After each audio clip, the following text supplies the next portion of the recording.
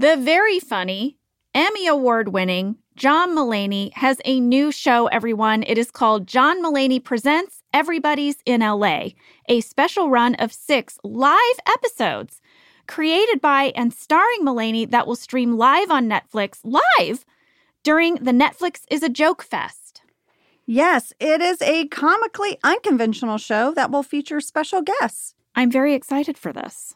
Watch John Mulaney Presents Everybody's in LA debuting May 3rd live at 7 p.m. Pacific Standard Time only on Netflix. Angela, we're always making lists of the places we want to go, and I've got another one for you. Williamsburg, Virginia. Whether you're a foodie, a golfer, an outdoor enthusiast, a thrill seeker, a history buff, or just friends looking for a good happy hour, you'll find what you came for. There is lots of good food and drink to be found in Williamsburg. There's contemporary cuisine.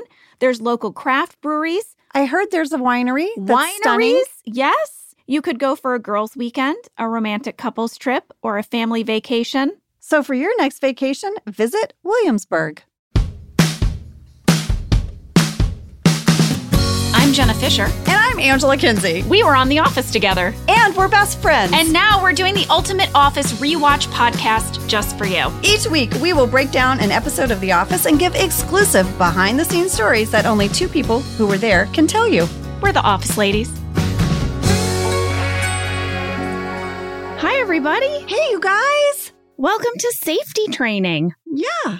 It is Season 3, Episode 19, written by BJ Novak and directed by Harold Ramis. Yes. And Jenna, I'm going to talk about this as we go, but on the DVD commentary for this episode, there is BJ, Mindy, and Harold Ramis. And it was so wonderful to hear him. Yeah. Oh, I'm going to go listen to that. I bet that was amazing. It's a great one. It really is. And I'm going to sprinkle in some little nuggets from it. All right. I love it. Let's start with a summary. It is safety training day in the office. Michael and Dwight are on a mission to illuminate the dangers of the workplace. Meanwhile, Andy returns to the office after his 5 weeks of anger management training, and he is determined to make a fresh start with all of the Dunder Mifflin employees. It is a doozy, Jenna. I have no fast facts today. What? I have no fast facts. Should I go buy a lottery ticket? Like, what's happening in the universe? Is there going to be a big shift? What's going on? First of all, I have a very big thing we have to acknowledge in lieu of fast facts. Oh, what? Lady, today is the 1-year birthday of Office Ladies. Get out. Yes, lady. Our very first episode aired 1 year ago this week. Oh my God. I'm so bad about putting things in calendars. This is a big deal. This is our 1-year birthday. It's our 1-year birthday. Happy birthday to us, Office Ladies, Boss Ladies podcast. Oh my gosh. And you guys, thank you for being part of our Office Ladies journey for 1 whole year. Yes. Oh, wait. Yes. Sam is tapping on the glass. Sam? I know why. Yes, I wanted to say congratulations for a year. I got you guys these about a year ago when it came up on the podcast and have been waiting patiently for a reason for you guys to open them. So enjoy. So, Angela, we should tell people you're in the studio. Yes. And Sam just handed you a wrapped gift. Yes. I got one at my house. I'm holding mine. Okay, so we're going to open it together at the same time. Open it together. Sam, here we go. I cannot believe you bought this a year ago. It is in... What is it? Well, it's in some Christmas wrapping paper, which I like. I do, too. It's got little dogs and sweaters and things. Angela, congrats on 1 full year of Office Ladies. Aw, Sam. Oh, my God. This is so disturbing. No. Sam. Oh, my God. Sam. Where did you find these? You guys, it's our face as a mask. Amazon, there's now 14 available of each. Oh, my Lord. Because you bought one. Oh, my gosh. I guess I have to poke out the eyes. Yeah, in a very creepy way, you have to poke the eyes out to wear them. I don't want to poke my eyes out. Oh, I just poked my own eyes out. Oh, you did? Okay, I just poked my own eyes out. It's really creepy. Oh, yeah. Woohoo! Are you smiling behind your mask, Angela? Because I am smiling, but I noticed you can't tell. Thank you, Sam. Oh my gosh, Sam. I love it so much. Well, congrats on a year, guys. Wow. Oh, thank you. Oh my gosh. That was so fun. Well, I know it wasn't a fast fact, but that was pretty great. Yeah, that was like an office lady's big fact. Yeah. Well, I thought that since it's our birthday, in lieu of fast facts, I thought we could just go to our mailbag and answer some frequently asked questions this week. Oh, I love that. Here is a fan question from Eve and Maria Barbic. They said, each time there is a conference room meeting, is everyone given an assigned seat or can you sit where you want? We were always given an assigned seat. We would walk into the conference room and they would usually have a little sticky note on each chair with our name on it. Yeah. And we knew that was our spot because they would plan it out. They would plan the camera blocking and the camera angles and how they were going to catch all of our reactions according to who had dialogue and who didn't. Yeah. So they planned all that out before we even walked in the room. Yeah. Sometimes someone's dialogue would affect someone else and you would need to see their reaction immediately after the line of dialogue. So they had that all mapped out. And sometimes if you were really big and pregnant, you were in the back row, just going to say. Yes. So we could hide that big old belly. That's right. We're getting close to that, Ange. To my belly? Yeah. I know. That's next season. I know. That's going to be crazy for me. I can't wait to hear those stories. I'm just going to probably drive you guys all crazy because I'm going to be like, and this one, Isabel was really kicking. I can't wait. We're going to get it all down on record. What else you got? All right. This question comes from Raisha Patterson. Can you explain the decision of the audience not hearing the questions posed by the documentary crew? So like in our talking heads, right? Yeah. She asked, did Greg Daniels make this decision or was this taken from the BBC version? Well, I mean, I have my thoughts. My thoughts are usually in a documentary, the camera crew wants to disappear. They want to really capture people's lives and they try not to interfere too much. And so I would guess, and I think you probably have the answer, that they wanted it that way. They wanted it to really feel like a documentary. Yeah, I reached out to Greg, and you are exactly right. He said they made the decision because he felt like the audience would be more invested and more connected to our characters if you didn't hear anyone asking the questions, if your mind wasn't thinking about this crew of people filming them. Yeah. But he said they did wonder about this all the time. They wondered about what are the circumstances when they might reveal someone from the crew. And I remember, at least on set, Angela, I don't know if you remember this, but there was this big debate about in the final season or ever, if we reveal who the documentarian is, who's been making this, who should it be? And I remember the cast saying that it should either be Greg Daniels or Ken Kwapis. Do you remember this conversation? I do. And I remember I wanted that. I wanted to see the camera crew. But also, Jenna, I don't know what it's like for you when you watch actual documentaries. I love them. And if I ever hear the voice of like the documentarian, like off camera, I'm instantly fascinated. I'm like, okay, I want to see this person. Yeah, you want to see a shot of their face. Yeah. Right? You're like, I've heard a voice. Yeah. Well, Greg told me that there was also some debate that maybe it should be Randall Einhorn or Ricky Gervais.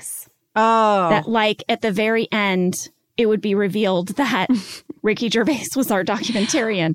I would like to go one step further and say, what if it was David Brent? Oh, no. What if David Brent had come from the UK to make a documentary in America like his own? Well, I guess there was a problem with this idea because Greg told me that there are a few times that you do hear the voice for the documentarian. And do you know whose voice it is? Ken Kwapis? Dave Rogers. Oh, no way. Right? And when Greg told me that, I couldn't even think of any times that we heard the voice. Did he loop it in? Like, when did he? Yeah. And I don't know why or when. So we haven't gotten to it, right? Like we haven't heard a documentarian yet so far. Yeah. So it must be coming up. We're going to have to track it. Oh, wow. I want to track that. These are good. These are good questions. I thought so too. All right. Are you ready for another one? Yeah. All right. This question we got a lot. Oh. This was definitely a most frequently asked. Okay. We got this question from Julianne K., Luke D., Cade Smith, Alana Boylan, and 2 Emilys. Okay. The first one is Emily Howard, and the second is my own sister, Emily, who texted me this question. She has been catching up on our podcast, Angela, and it's so funny because I'll just suddenly get a text where she's like, oh my God, you told people I threw up in Ellie's bushes? I know. And I'm like, oh yeah, you're just catching that. Yeah, that happened a while ago. Yeah. My sister Janet listens, and so does my stepson Jack. And remember when we did Laundry and Betrayal? Yes. Jack came out of his bedroom with his headphones on and was like, Angela! I was like, oops, sorry. Our kids don't hear us talk like that. What did Emily ask? Okay, they all want to know, why do we have multiple directors on the show instead of just one? So he can prep the other one, right? I mean... So I actually called my sister because I was like, I don't know how to put this in a text. And I explained it like this. I said, you know, it takes us 1 week to shoot an episode, but the director works the week prior preparing it and the week after editing it. So the director's job is 3 weeks long. So you couldn't have someone direct every single episode. It would just be impossible. But she was like, well, I don't know, because sometimes I watch these streaming shows and they have the same director the whole time. And I'm like, yeah, that's because on those streaming shows, a lot of times they've written, it's a short number of scripts. Yeah. It's 6 scripts or 8 scripts, and they write them all. And then they kind of shoot them like one big long movie. That's true. And they do all their prep beforehand and they do all their editing after. And they'll shoot out of order too. They'll, like a movie, they will wrap out locations. So it will be like, we're going to shoot every single scene we have at the high school this week. Yeah. And next week, we're going to shoot every scene at the house. And they shoot like a movie. But on our show, we shot each episode like its own little mini movie. Mm-hmm. So that's why. And we also did like 24 instead of 6. Exactly. Yeah. And they would be writing while we were shooting. Mm-hmm. So yeah, that's why we have one director per episode and they switch. Yeah. So now, Angela, this one comes to you. This is from Christina Kuzland. Okay. And she said this. Angela, can you say something in Indonesian on your podcast? Because my daughter Alana is studying the language in school. She is a big fan of the show and thought it was so cool that the person who played her favorite Office character had grown up in Indonesia. All right, Alani, how about we say, hi, how are you? I'm fine, thank you. Okay, Jenna, we'll do it together. Yes. So, how are you is apa kabar? Apa kabar? Kabar baik. Terima kasih. I love it. There you go. That's just a little simple phrase. But I mean, I loved growing up in Indonesia. I had such a wonderful childhood there, and I have very fond memories. So thank you for asking that question. I get really excited if I ever run into anyone that can speak Indonesian. Like years ago, I was at the mall and there was a couple over by a bunch of shoes, and they were talking about the shoes, and the man said, "Waduh, mahal sekali." And what he was saying was like, these are really expensive. And I got so excited. And I was like, Anda bicara bahasa Indonesia. Like, I was like, you guys speak Indonesian. And they looked at me like, what? And then we spoke Indonesian. I really geek out. I get really excited. Angela, you speak 3 languages because you also speak Spanish. Un poco. Yo entiendo más que hablar, ¿sí? I feel like I understand it better than I can speak it. Yeah. But I really admire this about you. I wish that I spoke another language fluently, and I don't. Well, you know, during this time, I've been doing Duolingo. I love Duolingo. And Which language? I've been just brushing up on Spanish because I feel like I could be closer to being fluent in Spanish. And Indonesian is great, but I don't get a lot of chance to use it here. Yeah. I don't get a lot of opportunities to speak it. Well, thank you to Christina and Alani. We really liked that question. Thanks, guys. Terima kasih. So, Ange, you know that we get a lot of mail from people telling us how much The Office and this podcast is helping to get them through tough times. Yeah. And, Your letters and emails mean a lot to us, and we thought we would share a few here today. Yes. So John Petrie wrote in to tell us just this beautiful email about how he and his daughter Kayla have bonded while listening to Office Ladies and what that has meant to him. And John, your letter really touched our heart. Aw. Well, Luke Foote wrote in about his daughter Sophia, who is having some health issues. And she's a big fan of the show, and we wanted to give her a little shout out. Hi, Sophia. Hi, Sophia. We just want to say thanks for listening, and we're so glad you love the show, and we're sending you some big hugs. Yes. And we also want to say hello to Julia in Mount Prospect, Illinois. Julia, we hope that you get better soon so you can get home to your little kiddos. Yeah. And guys, I know that we've said this before, but we really love doing this podcast each week. It is our absolute pleasure to rewatch this with you. We love your messages. I feel so grateful to be connected in this way, and doing this show has just been a really special thing for us too. I mean, yeah, I get emotional to even talk about what this time and doing this with you, Jenna, and sharing with everyone that's listening in each week, and just having a community with all of you. And we just love you guys. It feeds us as much as it feeds you. Yeah. I mean, I get a lot of messages, Ange, that people tell us like, oh, I'm listening to you while I drive to work and I'm an essential worker and it really calms me down before my job. Or, you know, I'm listening while I'm home. It's, you know, I'm doing the laundry and I'm listening to you. And it's funny, Ange, because that's when I listen to our episodes, you know, when we get ready to do our edit notes, I fold the laundry and listen to us too. So I think I know literally what you're talking about. I do the same thing. Oh, lady, I've listened to us while picking up dog poop. Oh boy, I like have my headphones on listening to us, just like whatever it is I'm doing. But I love to hear everyone's stories so much. And yeah, it just all of it warms my heart, you know? And it is tough times. It is. It is tough times. But we're going to get through it together. We are. And we thank you guys for helping us get through it. Well, listen, why don't we take a break? Okay. And then we will come back with some safety training. All right.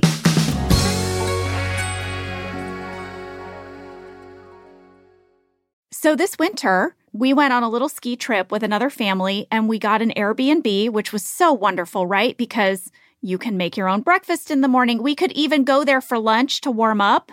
Listen, I always want a kitchen with kids. Yep. I don't want to call room service for some sliced apples. I want to have my groceries. I need a kitchen. Yes. Well, this is why doing the Airbnb thing was so perfect. Yep. Well, this family we were staying with told us that they listed their house on Airbnb back in California. Oh, that's so smart. I know a lot of people that do this. It's like, oh, we want to go to Disneyland. We can Airbnb our place and then use that money to go. It pays for your trip. Yep. Hosting can easily fit into your lifestyle and is a great way to earn some extra money. So if you have a home, but you're not always at home, you have an Airbnb. Your home might be worth more than you think. Find out how much at airbnb.com/host. This podcast is brought to you by Squarespace. Finding work-life balance can be tough, but Squarespace gives you the tools to reach your goals and have time to celebrate. Squarespace is the all-in-one website platform for entrepreneurs to stand out and succeed online. You can use Squarespace to create a website, engage with your audience, and sell anything from products to time, all in one place.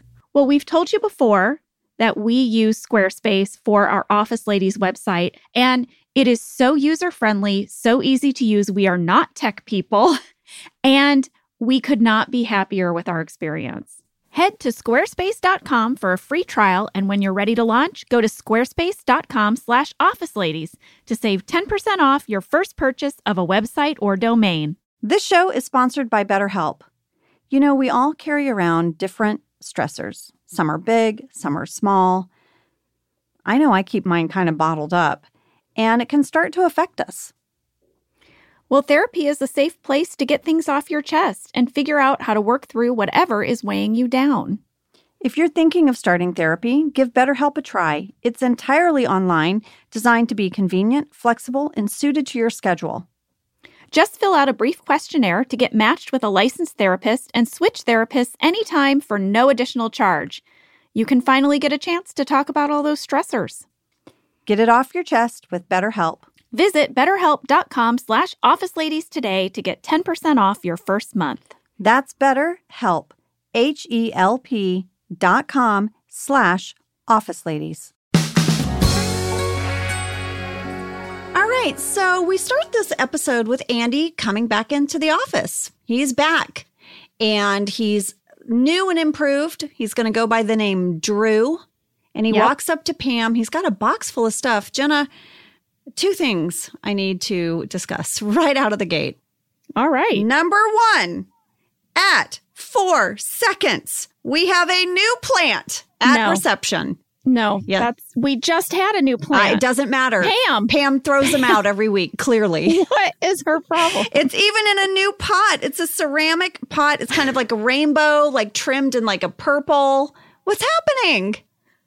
I don't know, Angela, but I want to say, there's a lot of things that we've been noticing that then if you deep dive on the internet, you see lots of people have noticed. I have never once seen this plant issue come up. Well, this is exclusive to you and this podcast. I know this sounds crazy, but I had this thought that I wanted to screen grab every single plant at front reception and make collage art out of it.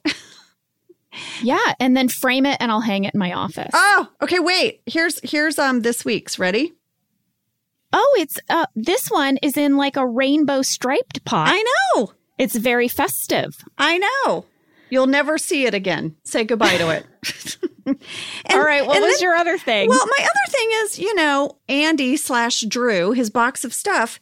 What is wrapped in tinfoil? It looks like is it a plate of food? What is it? Yes, I saw that as well. And I was like, who brings their lunch in like that? Is that his lunch? I don't know. I was very curious about it. When Andy has his talking head and he's sort of explaining that he's going to go by a new name, he's got a new attitude, and he's got a new way to deal with the grumpies. Mm-hmm. Did you notice how much wall there was in his talking head? No, I guess I was. It's all wall. There's almost no window. And then when it cuts to Dwight's talking head, where he's talking about how he has to shun Andy. Yeah.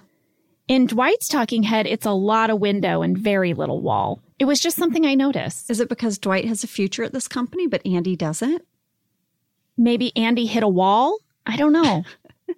There's a lot of wall. That's all I'm saying. Well, I do notice that Andy he's like one of these people that has little phrases for everything, like his nifty gifties and the grumpies.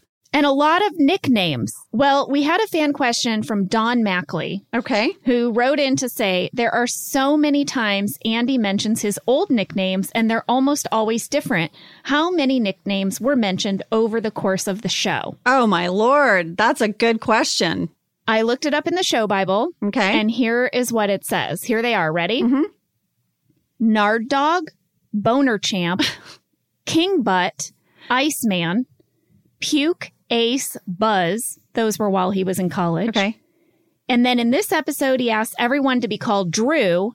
And in the next episode, he gives himself the nickname Will Do. So these are just nicknames for Andy, for himself. Just Andy. Right, because it's not like his friends like Broccoli Rob and all those guys. Yes, that's right. These are just names that Andy has referred to himself as being. Boner Champ. So there you go. Wow. So that's 9. I counted 9. 9 nicknames. What were nicknames you had growing up? What about your friends? Yeah. Just no. They called me Jenna. No. Oh my gosh. What? Well, let's see. In college. Hambone. Well, that was high school. Hambone. I was also called Bones because I was really skinny. Hambone, Bones. Then I was in college. My roommate's name was also Angela, so they called me Kinsey. And then that became Kins, Tiny Kins.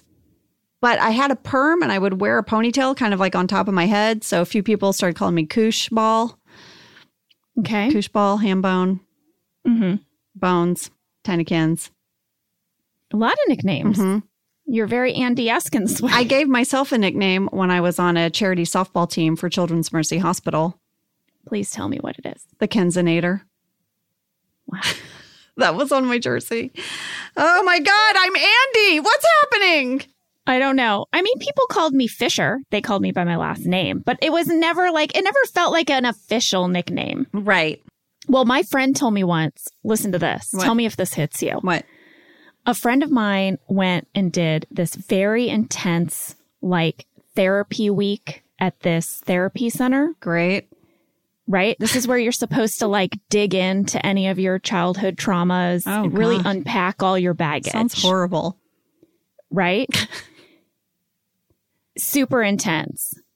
What he told me was that when you get there, you fill out a form and you are asked, what is the nickname that your parents called you when you were a child? And that is the name they refer to you as the entire week. And it's supposed to, I think, try to put you like back into a space where you'll start unpacking all your baggage. I don't want to go because I don't want to fill out any forms. I'm done with forms. Well, we know that about you. I don't lady. want to fill out your form. I don't want to do your questionnaire. I'm surprised you have a passport because that was some real intense form filling out. I know. And that I got into college. So many forms. So many forms. They're not for you. I did it when I had to do it. I'm done now. I'm done. Yeah. Okay. This intense therapy place that lost you at forms. Yeah. Too many forms. Pass. Okay. Well, I have a beef with Jim. I think I know what it is.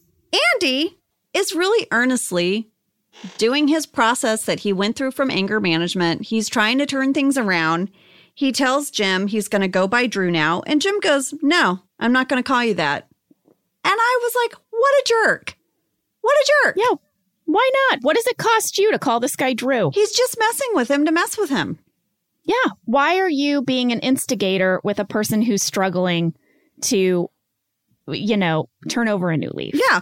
There is a runner in the deleted scenes of Andy going through different scenarios with everyone in the office where he's tested and he keeps being earnest and trying to get through them. Like he brought in cookies and they were really crappy and people were talking about how crappy the cookies were.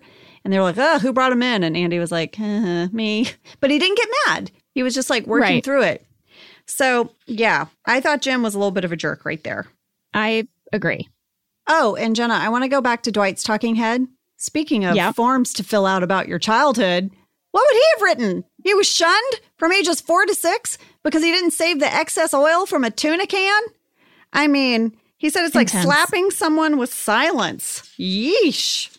Yeah. Well, let's get in to the main plot of this episode now. Let's do it. Michael has a talking head where he explains that today is safety training day. And it's going to be led by Toby. He really hopes Toby isn't going to mess it up. Right. But first, they're all going to go down to the warehouse and listen to Daryl's presentation about safety in the warehouse. It's going to be zoppity. It's going to be zoppity. You know, Dwight is like, all right, let's get down to the warehouse, right? Everyone's like filing down the hallway. There is a deleted scene that I loved. It's just a quick snippet, but these are the things I loved about our show. Dwight is saying, everybody, buddy up. Like, why is he saying that? And I'm walking down the hallway and Meredith is like a step or two behind me. And Dwight's like, everyone, buddy up. And Angela Martin grabs Meredith's hand and Meredith is like, don't hold my freaking hand. And it's like 3 seconds. And I just loved it. I love that. It's so funny. It's like you're not evacuating from the building. You're just going to the warehouse. I know, but whatever Dwight is doing, I'm like, I'm on board. Okay, buddy up. Well, when we get down to the warehouse, these are some of my favorite scenes of all time. Led by Craig Robinson. Oh, man, I love it when Craig has the floor. Yes. I love it when he's in charge and Michael has to listen to him. He is just trying to deliver information that is important. Yes. And he has to deal with Michael. You know, it reminds me very much of watching my first graders' Zoom classes. Oh, trying to keep people on task. Yes. The teacher is like, what is 3 + 2? And everyone's like, I got a new puppy. It's loud outside. My mom likes wine. And the teacher is like, what is 3 + 2? This is what it reminds me of. Daryl trying to talk to all of us about this forklift and this baler. Yeah. You know, Harold Ramis talked about Craig and about how brilliant of an actor he thought he was and how he felt like Craig was a naturalistic actor. Like it was so natural, this dialogue coming out of him, that you just wholeheartedly believe him. It never seemed scripted. Right. Like everything about his cadence, like all of it, it's amazing. Yeah. I was sort of studying that. That's so funny that Harold Ramis said that, because I was studying that. I was like, how does he make it seem so natural? Craig is really brilliant, guys. He's super talented. Craig, come be on the podcast. I reached out to him. We've traded some messages. It's going to happen. We just have to figure out dates. Let's lock it up, Craig. Let's lock it up. Well, as Daryl is explaining the dangers of the baler, for example, Michael is making a ton of jokes. Andy's trying to suck up to Dwight. And this is when people start making bets, right? Yes, this is the other storyline of the whole episode. So Daryl is about to say, do you know how many people lose an arm in a baler each year? Kevin and Jim decide to bet on what they think the answer is. Yes, exactly. It happens around 4 minutes. I want to share with you that Mindy said something that really made me laugh in the DVD commentary. She said that in the writer's room, they were talking about this baler, and they really saw it as a scary, big piece of machinery, like maybe it had blades or something. And when they got it, she said it just looked like a big telephone booth. Yes. That moved really slowly. Well, I talked to Kent Sabornak about this baler, and he said that it was a real working baler. Yeah. We had an actual safety meeting. Remember, Jenna? Yes. When we went into the warehouse to shoot, our second AD held a safety meeting that was like, guys, we have a forklift. We have a baler. Do not touch anything. Yeah, these are real machines. He said that he called the manufacturer Olympic Wire and Equipment, and they donated a baler because they got like free product placement. So that we got a free baler. Well, I want to say that there is this little part at the end of the baler conversation where it's going on, right? Yeah. And Daryl is like, so do you understand? And Michael is like, yes, only on the rarest occasion. And then Daryl is like, on no occasions. I had to look that up in the script, and I will tell you that was not in the script. I think that was improvised. I feel like I remember that too, being there, and we just let Steve and Craig go back and forth. Just go back and forth. And it brought me back, Angela. I just loved shooting this episode. And part of it was because, if you notice, we're all in these big group scenes almost all the time. Yeah. This was an episode of big group scenes. And not just that, we also got to work with Patrice and Craig and Carly. We had all the warehouse folks too. We were all together all the time. And it really is rare. I mean, it happened in the basketball episode. It happened in this one, some Christmas parties and things like that. But it was rare. And we would all just have a great time. And I liked it too because it was such a simple idea. Mm-hmm. It's just safety training day. I know. That's it. And it goes off the rails, and we're all in, like, all of us are now on this can't roller get any coaster. work done. Yeah. Well, I have to say before we leave the scene, I absolutely love that Michael cannot remember Madge's name. He can't. No. He calls her Patch, Pudge. He cannot remember her name. My mom cannot remember a name that is just slightly different. Just slightly different. Here's an example. When I was in college, my roommate's boyfriend's name was Bart. B-A-R-T, Bart. And the day I met him, my mom was with me. And the minute he was like, hi, I'm Bart, I thought, nope, not going to happen. Nope, she's never going to get that one. What did she call him? For years, she called him Mart. How's Mart? Mart. I'm like, Mom, it's Bart. What'd I say? You said Mart. I did? Yes, you did. Wow. Who would name their child Mart? I don't know. But like, who would name their kid Patch or Padge or Pudge? It's like, you're so right. By the way, I apologize in advance for our listener named Mart. I would also like to apologize to anyone named Patch or Pudge. Well, now we're going to go upstairs, Angela. Toby is going to teach his safety meeting. For whatever reason, Michael has forced everyone from the warehouse to come to this presentation. Paul Lieberstein knocks this out of the park. As great as Daryl was in the warehouse, Paul is as Toby in the office. Yes. His list of things, guys, to be prepared for. Are you ready for them? Toby's office safety training. Carpal tunnel syndrome. Poor circulation. Computer screen eye strain. And you might want to keep a sweater or cardigan in case it gets drafty. Yeah. Mm-hmm.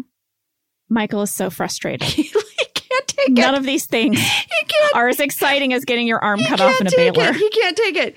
At 5 minutes, 52 seconds, Ryan says, what about a long sleeve tee? Yeah.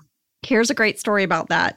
According to BJ, there was a huge joke debate about that line. What about a long sleeve tee? And at 2 a.m. in the writer's room, they were debating it. Mike Schur said, no, this is a ridiculous line. And Greg was all for it. This is so funny that they spent time debating this line. I know. I love this line. Me too. And it gets called back later. I know. When we're asked to go downstairs. I know. I love it. Well, maybe that's why BJ delivered it so wryly, is because it got in. He knew the backstory of this debate in the writer's room over that line. We had a fan question about another line in this little bit. Okay. Sarah Bell, Dagny Albano, and Katie Boyd all asked, when Michael's reading the safety booklet and he says office life causes a sedimentary lifestyle, was that improv or was that in the script? That was not in the script. You're kidding. There's a little bit of banter there between Michael and Toby that looked like it veered a little bit off script, like they were having a little fun with it. Oh, I love that. So Michael has had it. He takes over. He's like, Toby, I'm going to do the safety training. And he wants to show the warehouse people that working in an office is just as dangerous. And he says, oh, there's seasonal affective disorder. Like dim light can lead to depression. And the warehouse people, they're out. They're like, yeah, dim light's a bitch. You live a little sweet nerfy life, sitting on your biscuit, never having to risk it. And Michael he's just so bummed out. He really wanted to prove to these guys that things get just as crazy up in the office. It's such a weird thing to take a stand on. I know. It's such a Michael Scott thing to become so invested in this. He just wants to be cool, Jenna. He's fascinated by the warehouse guys. Oh, he yeah. really is. And this tracks from previous episodes. And he especially wants them to think he's cool. Yeah, he wants to win their favor. Yeah. Well, now Kevin, Jim, Oscar, and Karen are all gathered around Pam's desk. And for whatever reason, they are trying to guess how many jelly beans are in her little dispenser. Yeah, it's now taken over. This whole sort of betting from the warehouse. It's how they're going to pass their day. Jim wins. Jim thought 50. Karen went with 51. Mm-hmm. Turns out there were 49. Yeah. And then at 8 minutes, 39 seconds, Kevin says, well, it's not fair because Jim has spent countless hours talking to Pam at front reception. I mean, hours and hours. Yeah. Ooh, awkward. I would like you guys to know that I kept Pam's candy dispenser when we wrapped. What? You're just now telling us this? 1 year we've been doing this podcast. 1 year we've talked about what did you take from set? Yeah. Where is it? I have it. It's in my office. It's little plastic. It's so simple. I know. And it has a little like silver scooper. And it has a little lid you lift up. Mm-hmm. Yeah. Do you keep and people never use the silver scooper. What they would do is they would just open it and shake it into their hand, which, by the way, was just as sanitary and effective. But I always use the silver scooper because I'm a big fan of tiny cutlery. You're also a big fan of desserts that come in a very small size. With a very tiny spoon. Yeah, you love that. I like eating with tiny cutlery. Do you follow Tiny Kitchen? Yes, from Tastemade. Yes. Where they make a teeny tiny meal in a teeny tiny kitchen. Yes. It's mesmerizing. It's mesmerizing. I did a really fun project with Tastemade with my husband, Josh, and we got to go tour the Tiny Kitchen. Jenna, are you there? I can't Are you okay? I can't I thought you froze. I didn't freeze. I can't believe that you got to see the tiny kitchen in person. Oh my God. It's so cool. It's so Is cool. It so tiny? It's so tiny. And the lady that does the little bitty spatula, when she makes the little egg on the little bitty pan. Yes. And you know, the oven, they put a little tiny, candle, a little tea. What are they called? Tea lights? What are they called? Yeah. Like a tea candle. Tea light. They really do cook things on the stovepot, and they use a little candle. You need to go see it. You'll love it. You guys, it's so cute. Look up the one where they make a little hamburger. Oh. All right. Where were we? I don't know. We got completely lost talking about tiny cutlery and tiny kitchens. I know where we are. Michael has called Pam into her office to ask her opinion on the seriousness of depression versus the threat of working with a bailer. Yeah. Yeah. I got very excited about this conversation, Jenna, because I thought it was a fantastic, very subtle callback to The Convict, because Pam says, you know what? The warehouse guys had visuals on their side. Oh my gosh. Light bulb for Michael. If you could look at his face, he's okay. At 9 minutes, 17 seconds, look at Steve's face as Michael when he's like, yeah, you're so right. Jenna, that's all that was missing. That's all that was missing. Yeah. Remember, we learned in The Convict from the deleted scene that Hoot the Owl came to his school. And in that moment, he realized if you want people to hear you, you have to have a costume. You have to have some props. You have to have visual aids. Well, Michael is off and running now. Now he calls Dwight into his office. Mm-hmm. And he's like, we need ways to illustrate the imminent threat of depression faced by office workers. And okay, I am pretty sure all of this was either improv or like given to them on the day, because this scene in the script is about 4 lines long. But here, when Dwight suggests a quilt and Michael says a depression quilt, Michael is like, there's no time to sew one. That is the greatest response. It's not like, no, that's a bad idea. It's like, yes, if only we had time. That would be perfect. I think this was a lot of improv because there's also extra in the deleted scenes. They go on and on. Oh, is it so good? It's fun. It's really fun. And Michael has Dwight so worked up. Like, Dwight is so immediately on board. Yes. I love the line when Michael says, you know what our killer is? And Michael says depression and Dwight says wolves. Yes. That made me laugh out loud. Oh my gosh. Those two together are so brilliant. Well, now we go to the parking lot where Michael is bouncing on a trampoline. He had Dwight reach out to the giant big boy toy store. I looked up. There isn't one, just so you know. Oh, okay. That was made up. Well, what I love is the detail in the background of the box and all the packaging that's in the background. Oh, that's a great detail. Yeah. So this came in a box and they had to assemble it. He's going to go up on the roof and he's going to have Dwight call everyone outside. Mm-hmm. And then he is going to pretend to jump off the roof as a way of illustrating what can happen if your depression goes unchecked. And it was a way to visually teach everyone. That's right. And after he jumps off the roof, he's going to take a few extra bounces just for fun before he walks around the corner to reveal that he is alive, that he's fine. Mm-hmm. This is Michael's big plan. This is going to show everyone. What could go wrong? I have a little nugget here from Harold Ramis. I'm going to share it with you.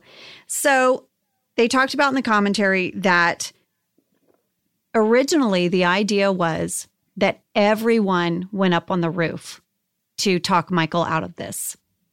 Everyone. Oh. Yeah. And Harold was like, I don't think it really sells how serious, like what he's contemplating. I think if he's on the roof and he's shouting down to everyone in the parking lot and you have that whip camera panning from the roof back to him and down and up, you really get the sense of what a horrible idea this is. Yeah. That was Harold. Harold was like, no, guys, everyone else should be in the parking lot.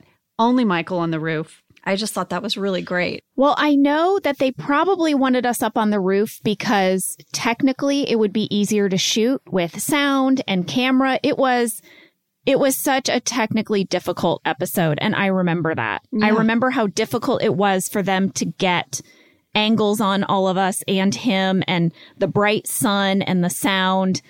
Kudos to our crew, because it doesn't seem like it was difficult, but it was actually really technically difficult. Yeah, and to Steve and the guys that were on the roof, just the limited crew up there with him, they were up on that roof for a really long time. Yeah.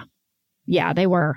Well, now back in the office, the whole betting game is still going. People are placing bets on how long it's going to take Kelly to explain to Ryan how Netflix works. They're betting like how many times she's going to say the word awesome and what movies she mentions and how long it takes. It's heated. Yes. We find out that Kelly talked for 2 minutes and 42 seconds. Mm-hmm. She said the word awesome 12 times and mentioned 6 romantic comedies. And never had a clue, as people were like putting money on the table next to Ryan. Well, we had a fan question from Elizabeth Myers who says, "Old tech alert.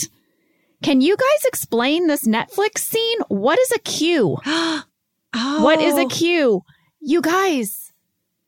Yes. I didn't even think of that. You remember old Netflix, right, Angela? Yeah. You'd put it in your queue. Like it was like a list of what you were going to watch. Because you got a DVD in the mail. Yeah. It didn't just come up on your TV. So you would have to go to the Netflix website and pick what DVDs you want them to send to you. And you could pick the order. And then when you were done watching it, you put it in this like prepaid postage envelope and you sent it back. And whenever they got the one that you sent back, they would send you the next one in your queue. Yeah, it was like a mail-in Blockbuster, basically. It was revolutionary because the idea was you didn't have to drive to the video store anymore to rent your videos. The problem was, though, sometimes you'd be like waiting for your next thing to come up in your queue. Yeah. So, lady, this whole Netflix queue thing, it reminded me of how my parents got the DVD mail Netflix service. Yeah. For like ever. They would not switch to the streaming one. Why? Why wouldn't they switch? I don't know, but they did the DVD thing forever. And I texted them about it. I had to know. And their responses were so funny. And my mom said I could share them. Okay. So you said, what did you text them? I texted, "Hey guys, how long ago did you switch from the old Netflix service of getting physical DVDs in the mail to getting the streaming service?" Okay. They texted me back separately. Okay. My dad texted me back, "Don't remember, quite a while." Okay. The end. My mom texted back, "Dad's mowing the lawn, but I think I can help you." Maybe that's why his text was so brief. Yeah, I think so. It made sense. Okay. And then she said, "A while back, I was having lunch with a friend, and she told me that we could get Netflix, the cable channel, for $9.95 a month. We were paying that just to get 2 movies a month in the mail. So that's when we signed up and dropped our other plan. It's funny because I had wanted to get Netflix on cable, but Dad kept telling me it was too expensive. I mean, you know how Dad is about money. So we've had Netflix streaming for, I'd say, 3 years now.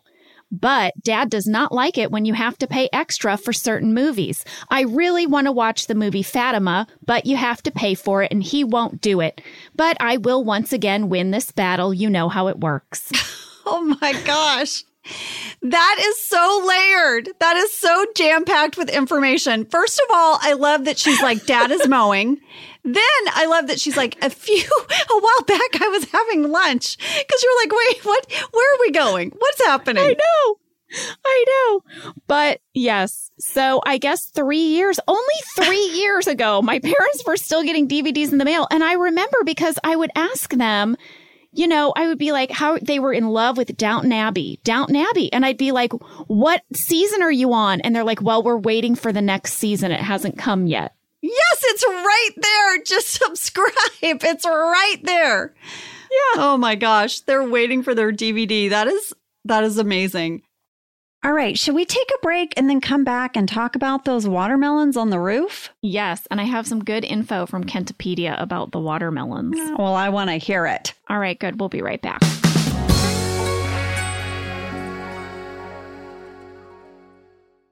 Today's episode of Office Ladies is brought to you by Cap'n Crunch. Who said that kids get to have all the breakfast time fun? Right? Break away from the ordinary with Cap'n Crunch and bring back the spirit of adventure to your mornings. You know, life can be stressful, but a tasty bowl of Cap'n Crunch is an escape from the morning monotony. Enjoy bold flavors like original Cap'n Crunch, Crunch Berries, of course, right? Oops All Berries, and peanut butter. Plus, the crunch you love is now available in cinnamon. Even in a sea of milk, the crunch of Cap'n Crunch is epic.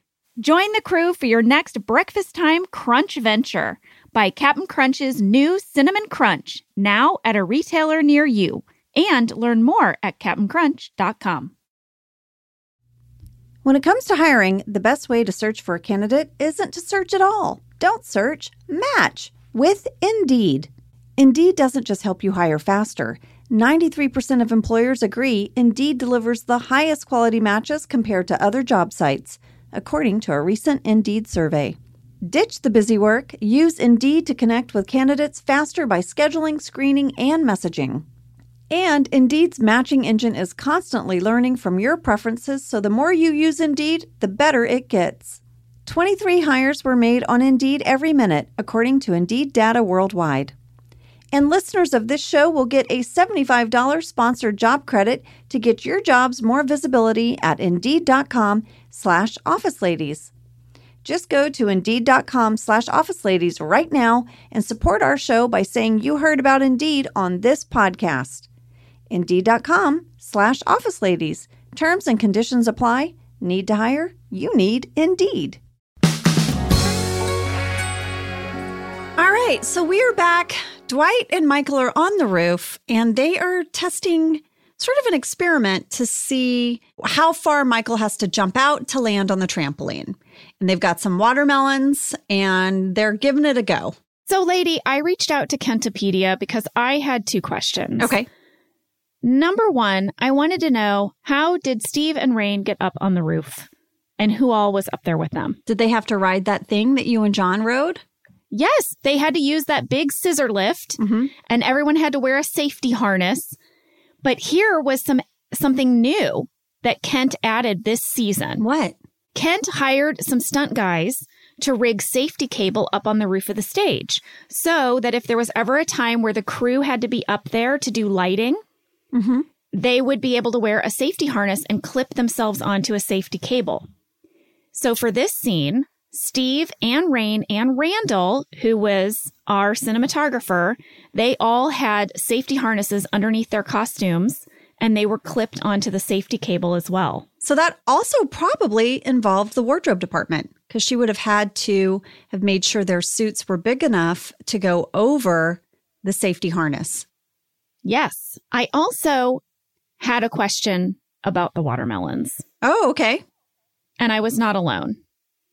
Lauren Brightwell, Megan Keel, Ciara Begley, Phoebe Bono, and Maddie McKee all wanted to know how many watermelons were used for the trampoline test scene. How many?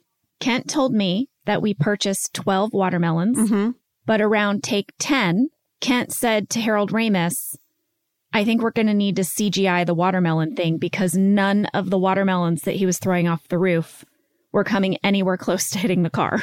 Yeah, they talk about it in the commentary that they weren't getting it until take number 11. Oh, Kent said it was the last watermelon, that it was take 12. Oh, Did they say it was? Harold Ramis said it was take number 11. Oh, well, so guys, it was either take 11 or 12. I guess by some miracle, it landed on the trampoline and it hit the car perfectly. And I feel like Steve and Rain's expression, is real because they were like, oh my God, we finally did it. Well, do you know what this reminded me of, Angela? This reminded me of those Dude Perfect guys. Do you know Dude Perfect? No, what's Dude Perfect? Okay. So this is my son is obsessed with Dude Perfect. Is this like a basketball, like you have to shoot a basketball from a crazy place? Yes, they are these guys. They're from Texas, and they became famous by doing all of these elaborate trick shots. Yes. On YouTube. But I mean, they're so much bigger now. They've got like a live tour now and, yada, yada. But yes, they would have done something like this. They would have thrown a watermelon off of a building onto a trampoline and tried to hit something with it. And Dwight and Michael's reaction just 100% reminded me of these Dude Perfect videos that I've been watching with my son. Yes, I have seen those videos. I didn't know the guy's name or whatever they go by, but yeah, our kids love that stuff. It also made me think that maybe we need to collaborate with Dude Perfect on some sort of a frolfing thing. So it's like off the tree, hit the trash can. Yeah. Frolfing trick shots with Office Ladies and Dude Perfect. It's a collaboration we've all been waiting for. And wiffle ball. How'd you say it just now? Wiffle. You said it in the middle. Wiffle ball. Wiffle ball. You're rubbing off on me. I know. I love it. 2 things before we leave the whole watermelon off the roof moment, Jenna. Okay. Number 1, all of these shots up here, when they look out over to the trampoline, you can see a great view of the impound lot across the street with all the trains. I noticed it too. Yeah, you get a real slice of where we were, guys. Those were our neighbors when we filmed at Chandler Valley Studios. Yeah. And one last thing from this watermelon moment, because I just thought it was so sweet. BJ in the commentary said that this was one of those moments, Jenna. It reminded me of when you talk about being on the roof, eating that grilled cheese sandwich on that warm, beautiful night, right? It was like that for BJ. He said, I had this moment where I was like, wait a second. I'm on a roof with Steve Carell and Rainn Wilson and Harold Ramis. We're throwing watermelons and I'm getting paid. Yes. I thought that was so sweet. That's what made me think of the Dude Perfect thing, because I was like, these are like a bunch of dudes up on a roof throwing watermelons down, just having a great time, but they're at work. Yeah. Like that was their job that day. I mean, how fun. So fun. Well, I have some more news about this scene before we move on. Okay. The car that they hit was a rental. It was a Chrysler 300 picture car. Guess how much money it cost them to do this gag? Oh my gosh, I don't know. How much? They dented the roof and they broke the electric moonroof of the car. From that one watermelon? Yeah, it cost $6,500 to fix it. Dang. Yeah. All right, should we move back inside? Yes, because I texted Creed Bratton about this next scene. The betting is continuing. Everyone is watching Creed eat his apple. Creed doesn't know. They're all standing behind him. He sets the apple down. Jim walks by, puts a potato where the apple was. Will Creed notice he's now eating a potato and not an apple? Well, we got mail about this, Angela. Bianca H., Kayla O., Cassidy Price, Deanna Horn, and Marilee S. all asked, did Creed really take a bite out of a potato? Yeah. I texted him. And this is what did he say? This is what he said. He wrote, I definitely bit right into that potato, and it wasn't half bad. Oh! So there you go. There you go. Well, Angela, it makes sense to me because in French, the word for apple is pomme, and the word for potato is pomme de terre, which means apple of the earth or apple of the ground. I'm sorry, what is your logic? It makes sense to you that Creed would eat a potato and not know it wasn't an apple because it's the French word is pomme de terre? Yeah. Okay.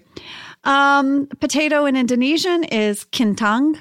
What's apple? Apple is apel. Oh, well, the French have related the apple and the potato in their language. Okay. And so perhaps they, I don't know, they're onto something. Perhaps Creed would do well in France. Yeah, I guess that's right. But as long as he doesn't try to pick them up himself at a market. And thump them. Before we leave the whole Creed betting scene, at 12 minutes, 38 seconds, you can see Angela sitting at her desk, watching everyone and judging. Oh. She's not participating, guys. She's not going to gamble. She's not going to bet on things. No. I remember I had a whole conversation with Harold about it. Like, where would Angela be in the bullpen? Would she be watching? You know, and she's reluctantly glancing over to see what the hubbub is about, but she will not participate. Well, Angela is a little bit of a busybody in the sense that she likes to know the goings on, but that doesn't mean she's participating. No, she needs to know just enough to judge you, but not enough to be judged. Correct. Well, now we get to a scene that is really fun. Dwight has to enlist Andy's help in getting a bouncy castle, which means he has to momentarily unshun him, which leads to a great shun-unshun bit. It's actually unshun, reshun. That's what he says. Unshun, reshun. And on the commentary, they talked about this little bit, and they said that Gene and Lee came up with the whole shun thing, and that Rain is who physicalized it. Rain doing that hand thing up and down was just Rain playing around. I loved that. I know. It really sold it. It really did. This like weird, like fake window thing that he was doing. I know. So childish. Okay, so now we go back up on the roof. They have this bouncy house castle. They're, this is going to be so much better than the trampoline. But then Dwight's like, do you want to test it? And Michael's like, no, these tests are going horrible. I won't do it if we keep doing these tests. Yes. And he asked Dwight to kind of psych him up, right? And so Rain starts doing this amazing musical thing. It's like the thing that he does when he's pumping himself up in the stairwell before a big sales call before a big interview. It's the Dwight air guitar. Yes. Oh, it's so good. I watched it 3 times. Yeah. I loved at the end when he started to get his do things with his mouth. It was kind of gross when he was like, yeah. Well, I noticed something, Angela. It was very windy in this scene. Did you notice that? Yeah, I did. And their ties were just whipping all around. Did you see that? Yeah. Well, I decided to pause at 14 minutes, 30 seconds and read the label on Steve's tie. Oh, you're crazy and I love it. What'd you find? It looks like it was a tie made by Gianfranco Ruffini, who was an Italian clothing designer. Okay. And the reason I became sort of obsessed with this was because I recently had a conversation with Carrie Bennett, our wardrobe designer. Yeah. And she told me about how when she was designing the show, she wanted every man in the office to have a very specific tie story. She wrote a tie story for every man. And she told me that this was because, when you're designing a show where there's a bunch of men working in an office, it's really hard to differentiate them. It's just a bunch of people in suits and ties. So she told me that when she was doing the original design for the show, she got really worried that all the men were going to look alike because they were all just wearing suits or shirts and ties, right? So by doing this tie story, this was her answer. Her tie story for Michael Scott was that Michael buys all of his suits at JCPenney and they come with a matching tie. So he buys all his clothing as a full kit. And this tie is part of a suit kit. I looked it up and I think this is Michael's designer. This is Michael's stuff. That's his go-to guy at JCPenney's. Oh, I'm sorry. Jacques Penney, as my Aunt Brenda used to say. Oh, is that how she says JCPenney? Yeah, she'd be like, are we going to go to Target and then Jacques Penney? I love that. I love that. Well, I don't think you can get these guys' suits anymore because when I was trying to find them online, the only place I could find them was Etsy and eBay, people reselling them. If you want a Michael Scott tie. Incidentally, something I thought was interesting, the tie maker's son is named Remo Ruffini, and he's a billionaire. What's Remo doing? How do you get to be a billionaire? He is also a fashion designer, and he is the owner of this huge fashion company. In Italy. There you go. Yeah. There you go. All because they were filming on a windy day. I went down that rabbit hole. I love that. I love that all the men have their tie story. You certainly see that, I feel like, with Andy, because he's so New England, preppy. I feel like his suit looks very different from the other fellas. Yeah. Okay. Well, and we can discuss more tie stories as they become relevant in future episodes. I hope we do. I'm going to hold you to that. you and Carrie. Carrie should send in some audio clips. Oh, yes. I'll have her do that. Okay. Or maybe we should have her on for a deep dive because she has fascinating stories. Oh, I would love that. I would love it. Okay. Well, now Dwight bursts into the office, right? He tells everyone, come outside. And, Michael is suffering from depression and you need to come out here. And everyone begins to ask him, are we going to need a coat? And he's like, no, the weather, it's a gorgeous day out. Come on. And then he has a line at 15 minutes, 1 second that I absolutely love because he's like, Dwight, he's being Dwight. Come on.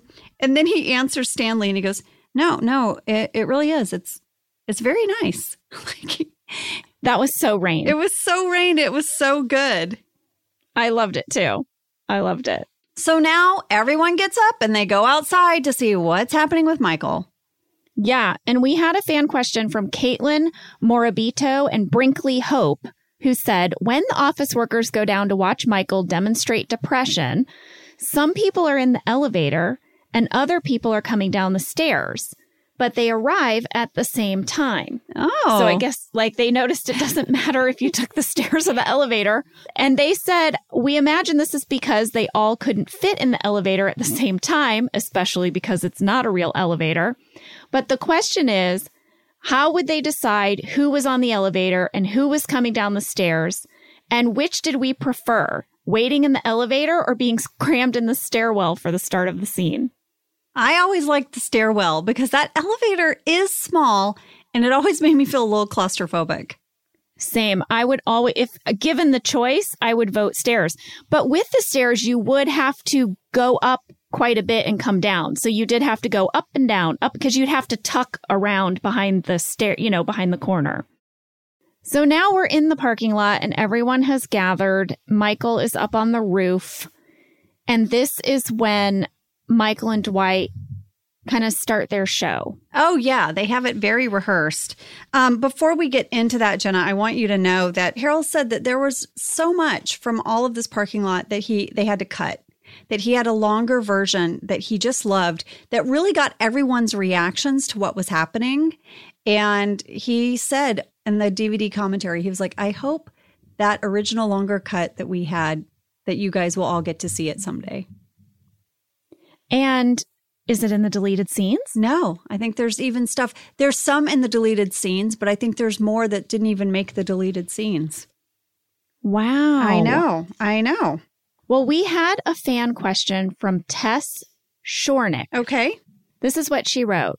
After 53 hours of labor and an emergency C-section that included general anesthesia, I woke up holding my firstborn daughter, and the first thing I said was, Dwight, you ignorant slut. Come on. She said this was because I woke up to hearing my husband tell the nurse about how she should watch The Office. So I have to know, where did that line come from? Yes. Oh my gosh. I love this line. This line for you guys rewatching is at 15 minutes, 37 seconds.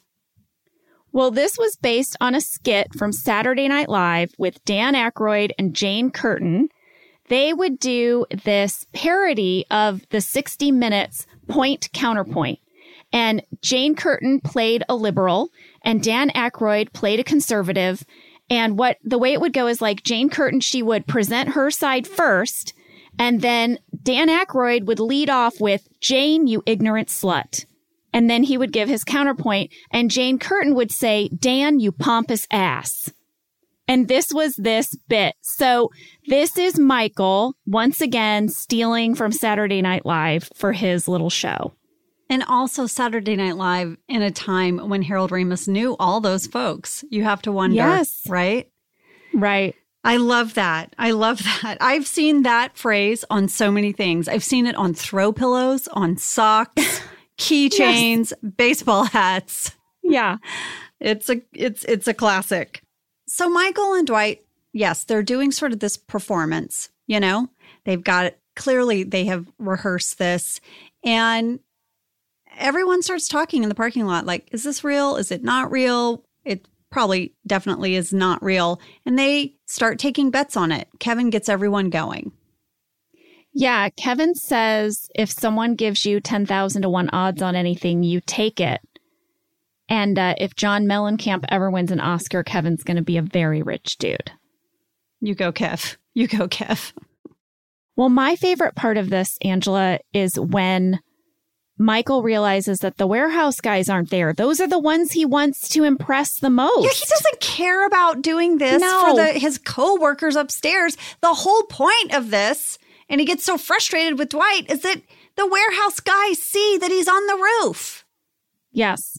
So he gets Dwight to bring all the warehouse folks out, and they start the whole thing over again. And this is when you realize it is 100% scripted. He says, Dwight, you ignorant slut, again. Yeah, Dwight does his air quotes with his fingers again. Yes, exactly. And Jim has this great talking head where he's like, the first performance was a little rough, but, they hit their stride. And he can't wait to bring his parents tomorrow for the matinee. Yeah. It's just been great. Then we see Creed coming out of the bushes. He's zipping up his pants. Like, I guess he's just gone pee, which is so on brand for Creed that he just went over to the bushes to take a whiz with his coworkers right there. Anyway, he says, guys, what's up with the bouncy castle? And they're like, what? They all run over. And this is the moment where Jim and Pam are like, oh my God. Oh my God. It's part of this bit. He's going to do it.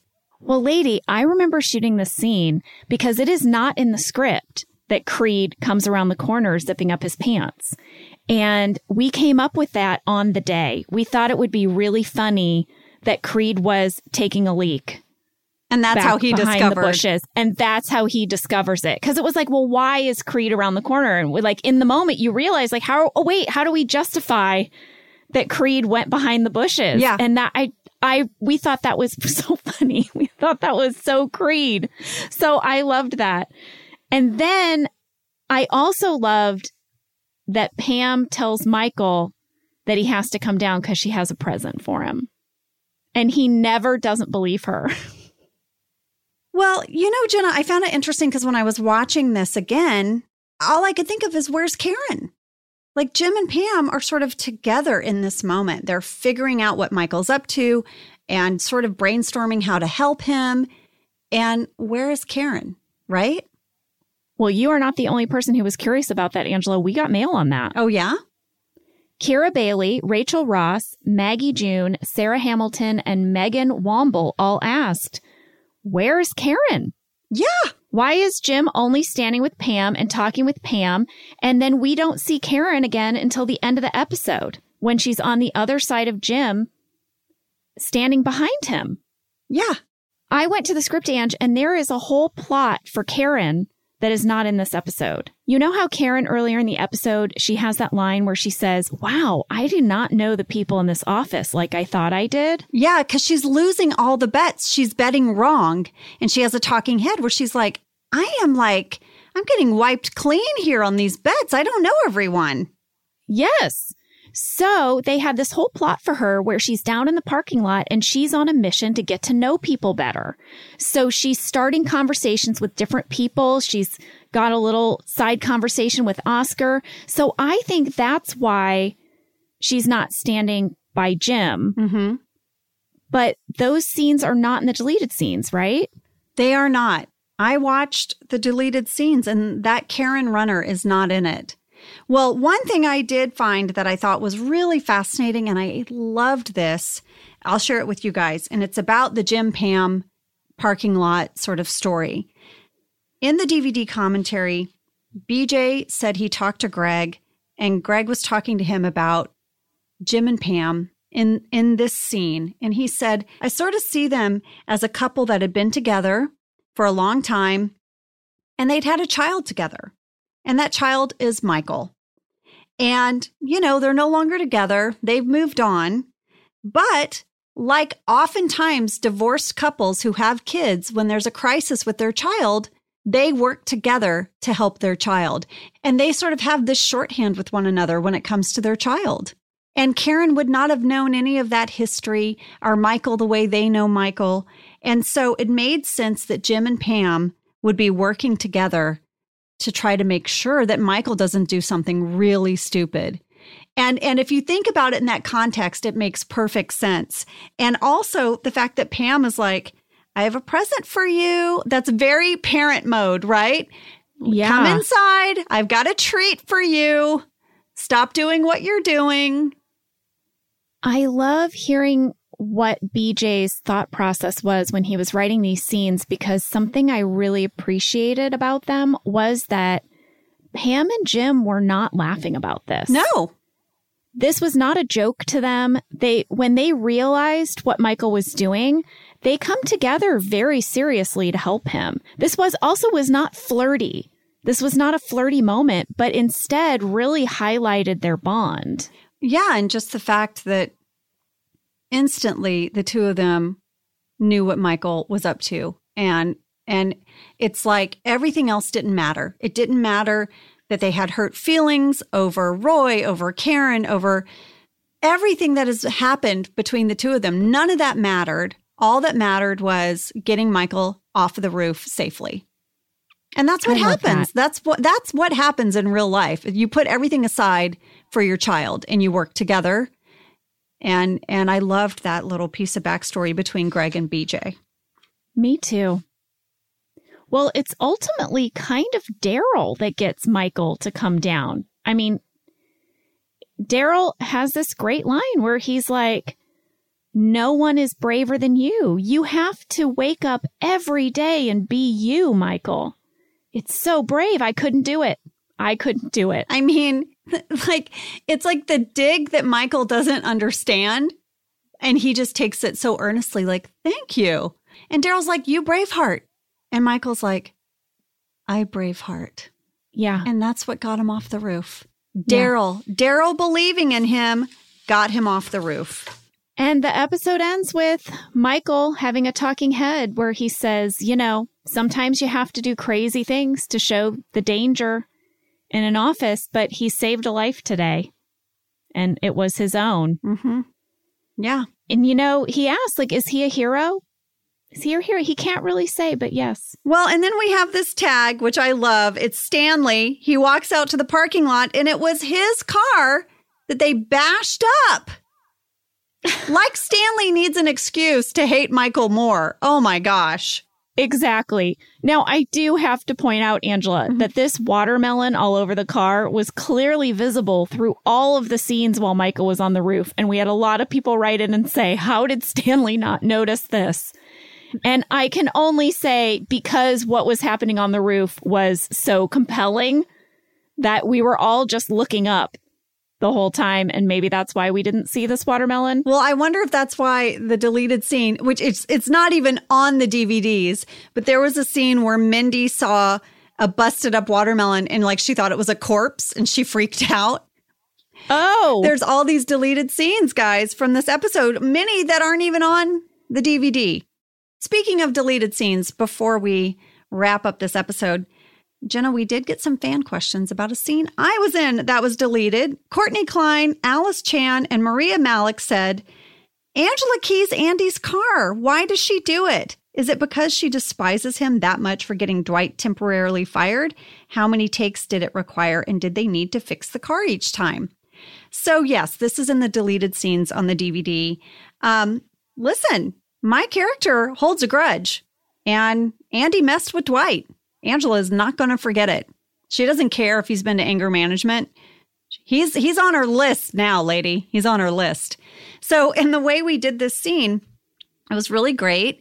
Phil Shea gave me like a keychain, set of keys. But the way I held it, there was this one sort of piece that stuck out, and it was basically a wax stick. And when I walk around and I do that whole line, I'm really doing that, but I'm basically drawing that line on with this sort of special wax stick. And it looks like I'm keying the car, but I'm literally just drawing a line around it. Whoa. Yeah. I would have never imagined. Isn't that cool? Yeah. And then they would just erase it. Then they just takes. wipe it off. Oh my gosh, that's so cool. Yeah, and it obviously, it's a spy shot. It wasn't close up, so it was really easy to sort of cheat that and sell it. Wow. I know. Well, guys, that was safety training. Yes. And, not to be Debbie Downer here, but I just know how scary being that depressed can be. And I know this episode we talk a little bit about depression, but it is real and it can really take hold of you. And I just would want anyone listening out there to know that you're not alone and that you are loved. And my nephew suffered from depression, and we lost him to it. And I'm so sorry. I didn't anticipate I'd get this emotional, but I just want you to know you're not alone and that people love you and that you are valued. And if you are suffering from depression, there are places that you can call if you feel like you cannot talk about it with your family or friends. And guys, we have the phone number for the American Foundation of Suicide Prevention, and we want to take a minute and give that to you, Angela. Yes, it's 1-800-273-8255, or you can text TALK to 741-741. And that's the American Foundation of Suicide Prevention. And, this happened a few years ago in my family, and what I wouldn't give to be able to talk to my nephew and tell him how much we love him. And anyway, I didn't mean... This was a hard episode for you to watch. It was. It was a hard episode. It was. Even though there was so many wonderful things in this episode, just wonderful, funny, hilarious moments. It was a little difficult for me. And I just wanted you guys to all know that you're loved. All right, guys. We'll see you next week. Okay. Love you guys. Love you. Thank you for listening to Office Ladies. Office Ladies is produced by Earwolf, Jenna Fisher, and Angela Kinsey. Our producer is Cody Fisher, our sound engineer is Sam Kiefer, and our associate producer is Ainsley Bubico. Our theme song is Rubber Tree by Creed Bratton. For ad-free versions of Office Ladies, go to StitcherPremium.com. For a free 1-month trial of Stitcher Premium, use code OFFICE.